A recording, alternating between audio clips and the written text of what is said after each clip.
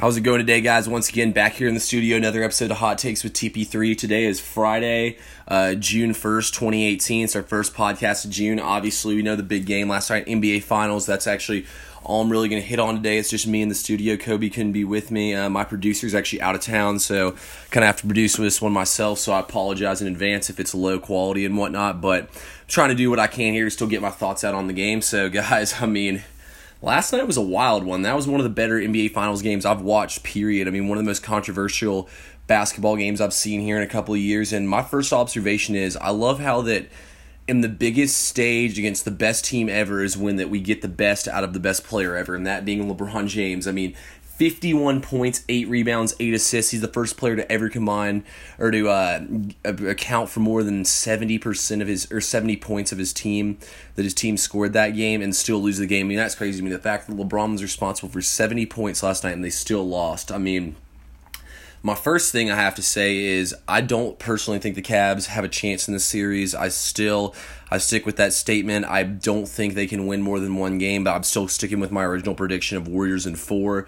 I like that a lot still. LeBron has 51 points last night. It counts for 70 points of his team's offense, and they still lose the game. That's just crazy, but I really just don't see a way they can beat Golden State. After that happening, Golden State was just too dominant and too good. LeBron did everything he had to and more, and the fact that Golden State was still able to weather that storm and win the game just speaks volumes to how good Golden State is. They could do absolutely nothing to stop LeBron, and the fact that LeBron was able to slow the game down and his team was hitting shots and they were able to slow down and make it a half-court game really helped them. Also, they dominated the Warriors on the rebounds. It was not even close with rebounds last night. The Cavs grabbed 64 rebounds, the Warriors 42 rebounds. That's over 20 rebounds they out-rebounded them by. That is just crazy to me. That just speaks volumes to how good the Cavs did and how they were able to force their pace. They were able to keep guys like Tristan Thompson on the floor a lot last night. Jeff Green, he had 36 minutes last night. Larry Nance Jr. played effective with 19 minutes. He had 9 points, and I saw him hit some outside shots too, something I've never seen him do before. 13 rebounds for Love. Tristan Thompson, he only had 5 rebounds, but he still did a lot for them out there. I loved how Kevin Love helped pick up the scoring with 21 points. Also, Jordan Clarkson and Korver had Clarkson having a +8, ±+12 for Korver, and they did great with guys out there. Then you look at guys like J.R. Smith, who had a -22 ±, in the second half. His ± was -13, and the Cavs were +7, or -13 when he was on the floor. Cavs were +7 when he was off the floor. I'm sorry, J.R., I love you to death, bro, but it was not your night last night. We'll get down to it, the controversial play here. What was J.R. Smith thinking on that rebound? First off, I want to say this. I think George Hill's more to blame than J.R. Smith is here. He missed the potential game-winning free throw. No excuse there. You got to knock that down. That's your one chance to beat this team and steal one. The Cavs have stolen one last night. I still think it was only going 5, maybe 6 games, but that's huge. You steal home court advantage. Who knows what could happen. Now, obviously, that's what I think would happen still, but you never know. It's sports. Anything can happen in sports. We've seen some of the craziest upsets we've ever seen. The Golden Knights, a first-year team. They're in the Stanley Cup final right now. Michigan versus Appalachian State. There's all kinds of crazy upsets I've seen. So to say something can happen in sports is kind of ridiculous, but still, I think it'd be pretty hard for it to happen. I think that'd be the greatest upset I've ever seen in the history of sports if Cleveland was somehow able to win the series. But the Cavs came out firing last night, and that's what I love to see. From a Golden State perspective, I thought that they have to do something to slow down LeBron. They have to get better on the boards. They tried Jordan Bell. He had 13 minutes. We saw JaVale McGee for the first time in a minute with 6.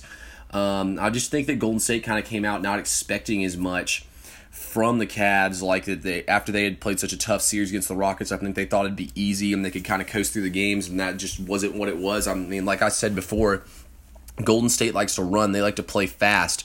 And when the Cavs are able to slow the game down in a half-court set and score points, that's the Cavs dictating the pace of the game. That's how they were able to beat them back in that game when Draymond got suspended in Golden State. Then they were obviously able to defend home court, and then they were able to beat them again. It's a little bit of combo of that and shutting down Steph Curry. But last night they couldn't even do that. Steph Curry was my player prop. I said over 26 points. He had 29 last night.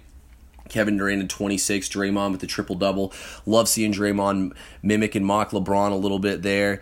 It was crazy to watch this game for sure, how everything unfolded. But going back to that last play with J.R. Smith, I really think that J.R. Smith was just kind of looking around for to pass the ball to LeBron. I really think that's what he's trying to do. He got the rebound, dribbled it back out, and trying to find LeBron. It ended up being one of the biggest blunders in probably the history of sports. I've seen multiple talk shows today where they've been trying to put it up there with the butt fumble or with the Cowboys play where the guy tries to recover the kick and boots it, and then the other team ends up picking up and running it in. I mean, there's all kinds of absurd plays it's drawn that comparison to, but I really do feel bad for JR. It was definitely a huge mental lapse, and you can't have stuff like that in the finals.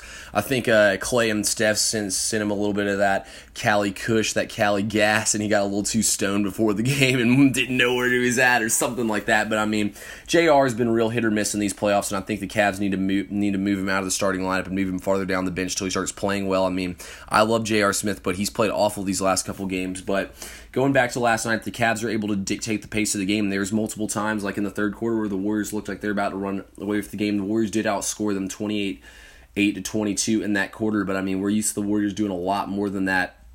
I personally was not impressed with Kevin Durant. He was 8 for 22, 1 for 7 from 3. I mean, he did have 9 rebounds, 6 assists, 26 points, a plus 17, plus minus. I mean, that's all real good right there, but he was very inefficient shooting. There was a lot of calls where the refs bailed him out and lots of stuff that kind of went his way that helped him out a lot. I thought Durant played bad, and I feel like he's been playing bad the last couple of games. I feel like Draymond and Clay are the two most consistent Warriors. Then Steph and KD have been hit or miss, but Steph, obviously, like I always say at home, it's his house. It's his effing house, like we heard the other night against the Rockets. So, I mean, Steph always shows up to play here. I really think another thing last night with those calls, I agree that was a blocking call on LeBron. Yes, I know that your feet don't have to be set. You have to be in legal guarding position. I still feel like that he kind of initiated the contact, but I agree that it was BS that the refs decided to turn the call over and change it. I mean, it's just like in football. You can't go review a pass interference call. You can't review a holding call. All you can review is if his feet are in the cylinder or not, and his feet were clearly not in the cylinder. So, I mean, I thought that was a terrible call, and I really think that call had a lot to do on the game, but you can't sit here and cry and complain about referees ruining a basketball game. I mean, refs are only human. That's the human factor of the game. It is what it is. You got to accept it. I mean, officials are always going to make bad calls throughout the game. I mean, yeah, you can say that that's what it is, but I mean, you got to be mentally tough and not let that be what affects you in the game. I mean, obviously it's tough for the Cavs to get over that and kind of get over the hump and win that game. I think they really felt let down with that and a lot of other things, but Cleveland needs to take away from this game. They did lots of good stuff. I mean, we saw Kevin Love play like an all-star again with 21 and 13. I mean, he didn't shoot it well from 3, but at least he was putting in points and giving them something. I mean, the Cavs actually look like a team. I don't know what it is about Game 7s, but against the Pacers, obviously that whole Toronto series, and then in Game 7 against the Celtics and at home, the Cavs actually look like a team. They're putting together much better basketball. I mean, if they can come out and play like a team again, they can actually keep it close, I think, in Golden State. Obviously, you can't expect 51 from LeBron again, but then again, LeBron is the greatest player ever. I expect nothing but greatness from him. Maybe he has something up his sleeve for next game. That I don't really know. I'm still picking the Warriors next game. I mean, this, though, was a great game, guys, and we saw so much good stuff throughout this game. I mean, Golden State's going to be plus 12.5 once again in this game. I don't know. I feel like the Golden State's probably going to blow them out this time, but then again, last night's game kind of did go along with Golden State blowing teams out in Game 1s at home. That's what they've been doing all season long, so I don't know what's really going to happen there. Personally, I'm kind of leaning towards Golden State. I feel like they're just going to come out and fire a lot, and the Cavs won't show up, but I mean, the Cavs are going to play them close at home, so it's going to be a good, fun series to watch. I think that Jeff Green needs to do a little bit more scoring. I mean, he was 3 for 9 last night. I think he's got to knock down some more open threes. I mean, J.R. Smith did actually hit 2 threes. Shocker. He hit something. Same thing with George Hill. I mean, if you look at everything statistically, the Cavs did a good job of taking care of the ball. They only had 12 turnovers, which I think is also a large part of them being able to slow the game down, but it was all about those offensive rebounds, 19 offensive rebounds. You can't give up 19 offensive rebounds and still win a game by 10 points. Golden State got really lucky last night, and I think they got away with one. I don't think they came out ready to play once again and firing, but it was a good game all in all, and I was glad to get to watch it. I mean, I love watching these two teams go at it, and there's nothing better than a quality NBA Finals game.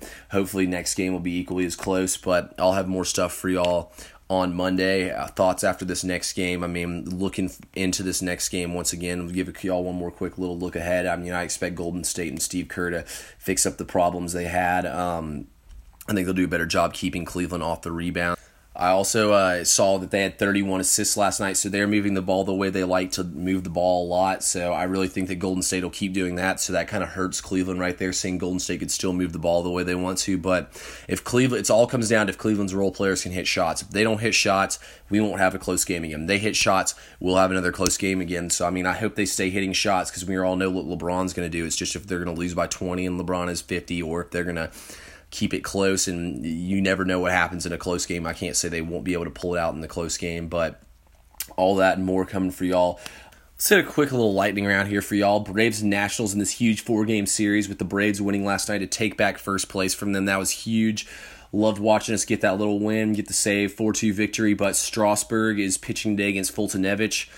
Honestly, usually I'd say Strasburg's going to win this game, but I don't think so. Fulte just beat Chris Sale, who's a better pitcher than Strasburg, so let's just say he won't be able to beat Strasburg. Obviously, Fulte never gets run support. That's been one big thing that we've always said, is Fulte needs more run support, but he got it last time. I think he'll get it this time. I mean, it'll be a lot tougher, though, obviously, to get that run support against Strasburg, but I'm really looking forward to the rest of this series. I'm actually going to the game on Saturday to see McCarthy pitch against Gio. I mean, McCarthy's 5-2, Gio 6-2. That's going to be a good one. Then on Sunday, we got Sanchez versus Helixson. That's another one we might be able to win. He's 1-0 and he's 2-0. So, I mean, it's going to be up there for grabs. I think we can pull it out. But this would be big for us to win because then we play the Padres. And then we go on a huge West Coast road trip out in LA and out in San Diego. So, I mean, the Braves need to get these wins right here. This can help us make a big separation for first place.